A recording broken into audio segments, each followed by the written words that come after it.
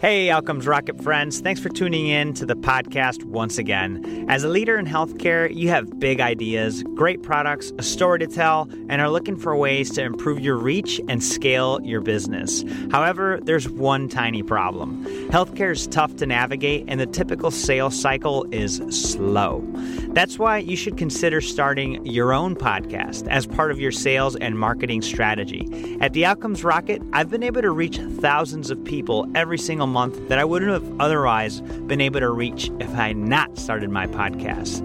Having this organic reach enables me to get the feedback necessary to create a podcast that delivers value that you are looking for. And the same thing goes if you start a podcast for what you could learn from your customers. The best thing about podcasting in healthcare is that we're currently at the ground level, meaning that the number of people in healthcare listening to podcasts is small but growing rapidly. I put together a free checklist for you to check out the steps on what it takes to create your own podcast. You could find that at outcomesrocket.health/podcast. Check it out today and find a new way to leverage the sales, marketing, and outcomes of your business. That's outcomesrocket.health/podcast.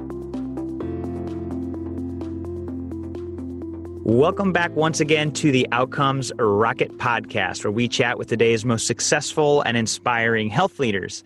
Today, I have a wonderful guest for you.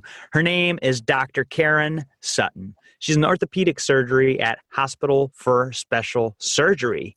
She's got a lot of different hats. She's also an associate professor at Cornell Medical School. She's the head team physician for the U.S. lacrosse team, the ladies team. She's a chief medical officer at the International Federal Lacrosse Organization. She's a researcher, a mom of four, has worked with Pee Wee athletes all the way to the Boston Red Sox and Bruins. This lady is moving and shaking in healthcare, and it's a pleasure to have her on the podcast. So I want to give you a warm welcome, Karen. Thanks for joining us.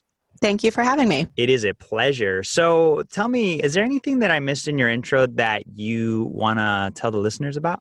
Yeah, one thing just to exaggerate on, so the position now with Chief Medical Officer for the Federation of International Lacrosse, we're looking towards making lacrosse a more international and hopefully Olympic sport. So I really had the privilege to get the ground running with that quest for the sport of lacrosse. Outstanding. Yeah, I mean, it definitely is a sport. Not sure why it's not in the Olympics yet. So I think it's a great endeavor for you.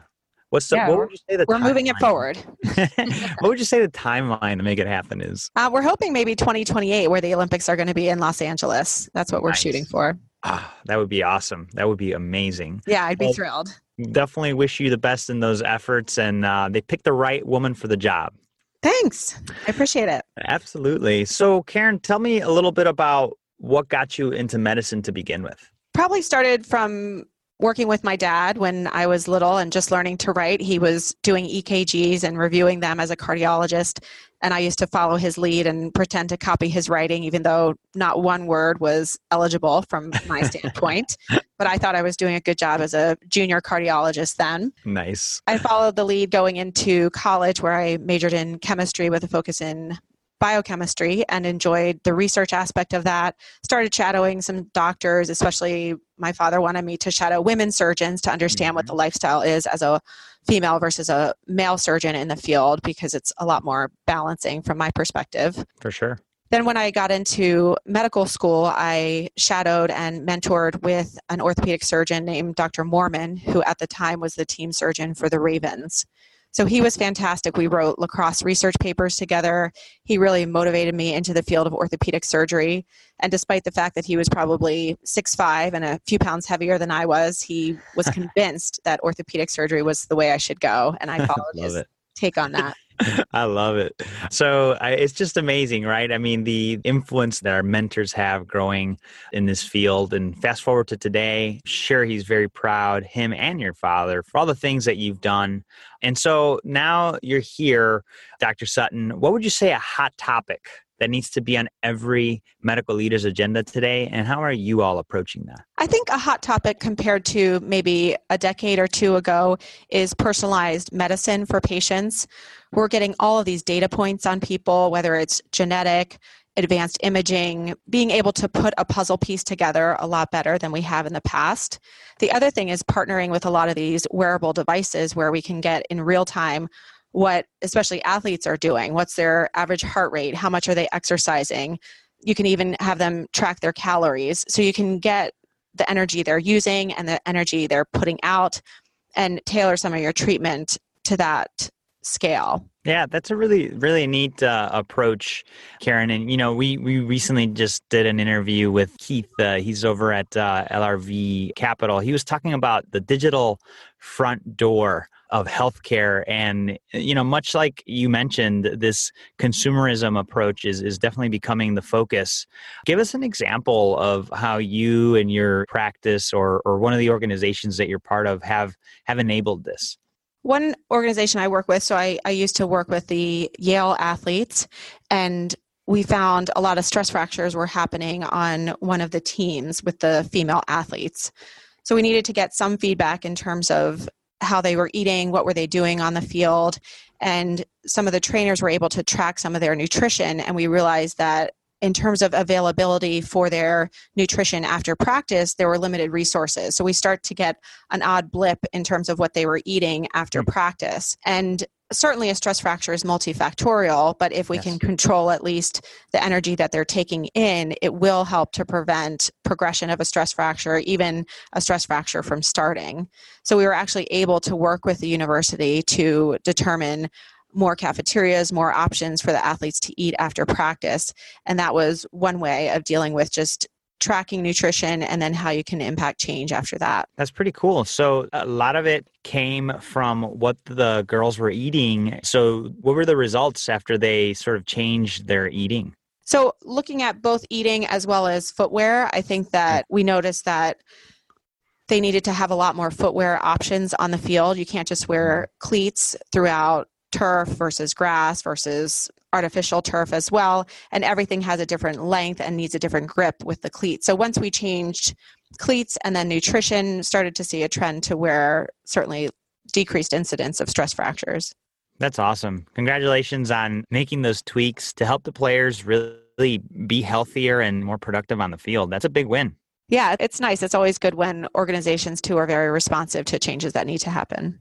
Absolutely. Now, tell us a time when things didn't work out, something that you experienced, a setback, and what you learned from that. The first thing that comes to mind is going from middle school and then playing volleyball in high school.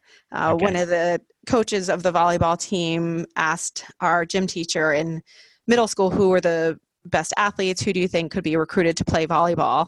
So freshman year, I went out for the volleyball team, made it, and it just didn't seem to be my forte. I was setting, which I did a fairly good job at, but I had to take a step back and really assess my strengths and weaknesses because I felt like I wasn't really progressing as a volleyball player. One thing I do in many aspects of my life is try to get a 360-degree view of what's going on. So I talked to the coach, I talked to the players, I just looked at different training techniques, and I started realizing I'm much more of a sprinting athlete on the field, pivoting, cutting athlete. And so I was talking to some of the other coaches and then ended up switching over to field hockey. So I think a lot of us have to delve deep within ourselves and decide, is this the path that we're going down?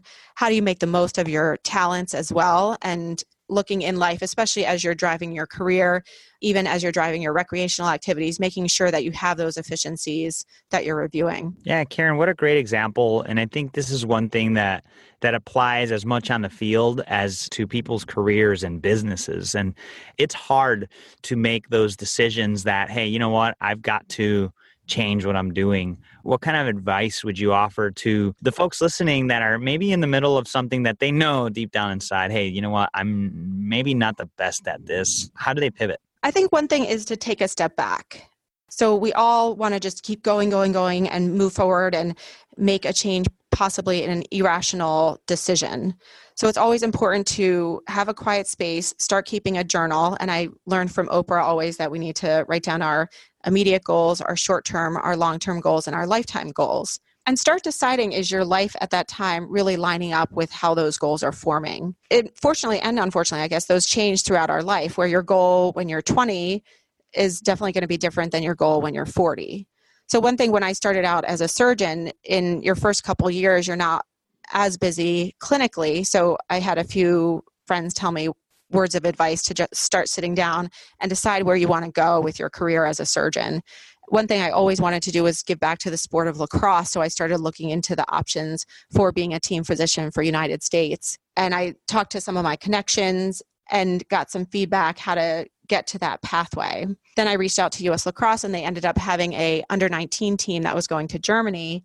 And they asked if I would be willing and able to serve as the team physician for that team. And I certainly jumped at the chance and have gone forward ever since with them. That's awesome. What a great step-by-step process that you laid out here for the listeners, Dr. Sutton. And I think it's something that we definitely need to do more of. We tend to want to go without having to take a step back. And that step back, getting clarity, and like Karen said, writing out your clear objectives will definitely help you navigate the system a lot better, as well as your career.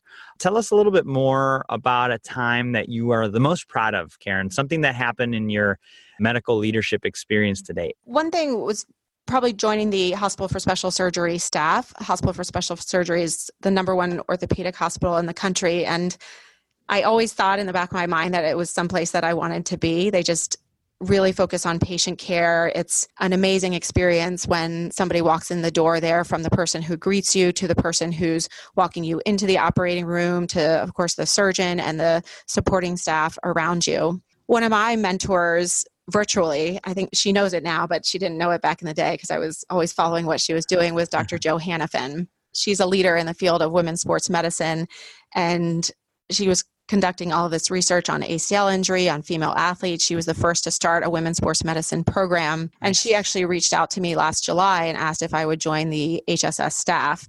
Nice. And of course, when your mentor or your virtual mentor asks you to do that, it was something that I was extremely thrilled about. And then to be able to be in the same building with her and pick her brain about different things that she's done and how she's treated athletes has really been a privilege for me.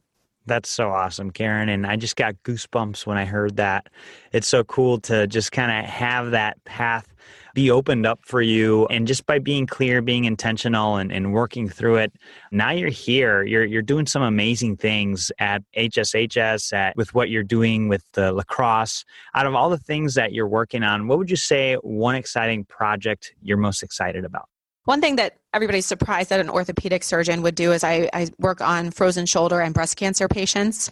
I started noticing early in my career that frozen shoulder was occurring in these patients who did not have the usual risk factors. Typically, we see an association with diabetes, a severe trauma, or even a thyroid disorder. But these patients weren't checking any of those boxes. So looking into it and then talking to my colleagues who also treat shoulder injuries, I said, have you noticed anything with breast cancer patients and frozen shoulder? And then they picked a few patients that came to mind, and I started reviewing my charts, and they were all on a certain medication, these aromatase inhibitors. Interesting.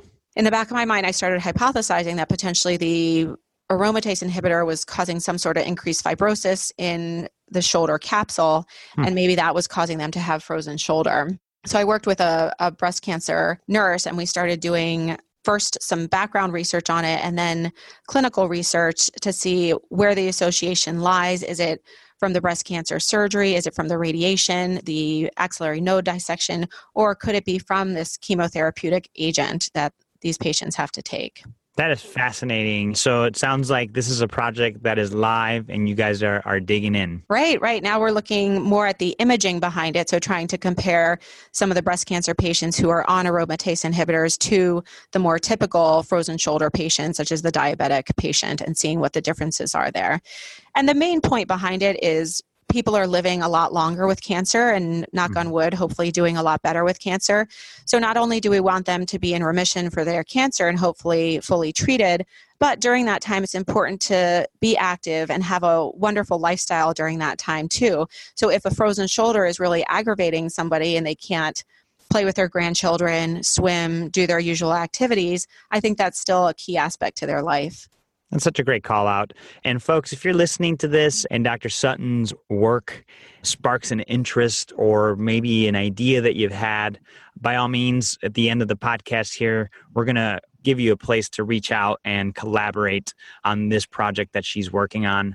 Dr. Sutton, let's pretend you and I are building a medical leadership course on what it takes to be successful in medicine today. It's the 101 of Dr. Karen Sutton. We've got a syllabus we're going to build for the listeners, lightning round style, 4 questions, followed by a book that you recommend to the listeners. You ready? Ready. Awesome.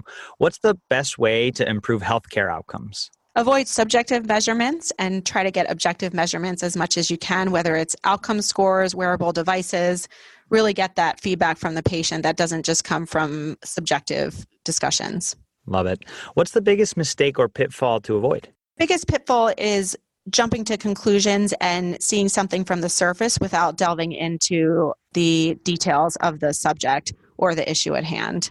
How do you stay relevant as a healthcare organization despite constant change? I think it's important to look from a global perspective. So really getting yourself involved with international associations, national associations, getting out there and going to meetings, whether that's virtually going or going in person, and trying to challenge yourself by presenting your own research. And it really pushes you to drive change in your field. Love that. And what's one area of focus that should drive everything in a health organization? Patient satisfaction. I think we try to overthink all of these different ways. Should we make the OR prettier? Should we have better lights? Should the MRI work a little bit faster? But no matter what, the goals for all of those achievements should be patient satisfaction. Love that. What book would you recommend to the listeners, Karen? So as a female orthopedic surgeon, and there are only about 4 to 6% of us in the field, as well as a mother of 4, the Balance Project book is the first that comes to mind. The Balance Project is a book written by Susie Schnall, and she did some background research in terms of interviewing professional women who are also mothers, and she went through a series of questions to see, how do we actually get through the day? How can we balance parts of our lives, or how don't we balance parts of our lives? And then that segues into her book, which is a fictional book too, about how this woman balances her being a mother as well as a professional woman. Outstanding. And as I've said before, I do believe that it's going to take more women leaders in healthcare to make healthcare better. So check out that Balance Project, folks. Great recommendation by Dr. Sutton here. Everything that we've discussed today, including a transcript, show notes, as links to the things that we've discussed, these books are available. Go to outcomesrocket.health/Sutton. That's SUTTON. You're going to find all that there. Karen, this has been so much fun. We've really talked about some really cool things on improving outcomes and just staying focused. Can you share a closing thought with our listeners, and then the best place where they could get in touch with you? Sure. I would say one of my favorite quotes is, look a challenge straight in the eye and give it a wink. I think that's always fun. Nice. Where you see this huge mountain that you need to climb over, but take it path by path. And if it has to be a windy trail, then that's okay. People can reach me at Twitter at KSUTT001, Instagram, Karen Sutton MD, as well as at Hospital for Special Surgery. You can look me up on their website. Outstanding. Karen, this has been fun. Listeners, look at your challenge and give it a wink. Well, great words to be left with here. This has been so much fun, Dr. Sutton. Really appreciate you carving out time for us. And we're looking forward to seeing what you do about these Women Olympics, the lacrosse team. So we'll be staying in touch with you soon. Thanks for joining us. Excellent. Thank you.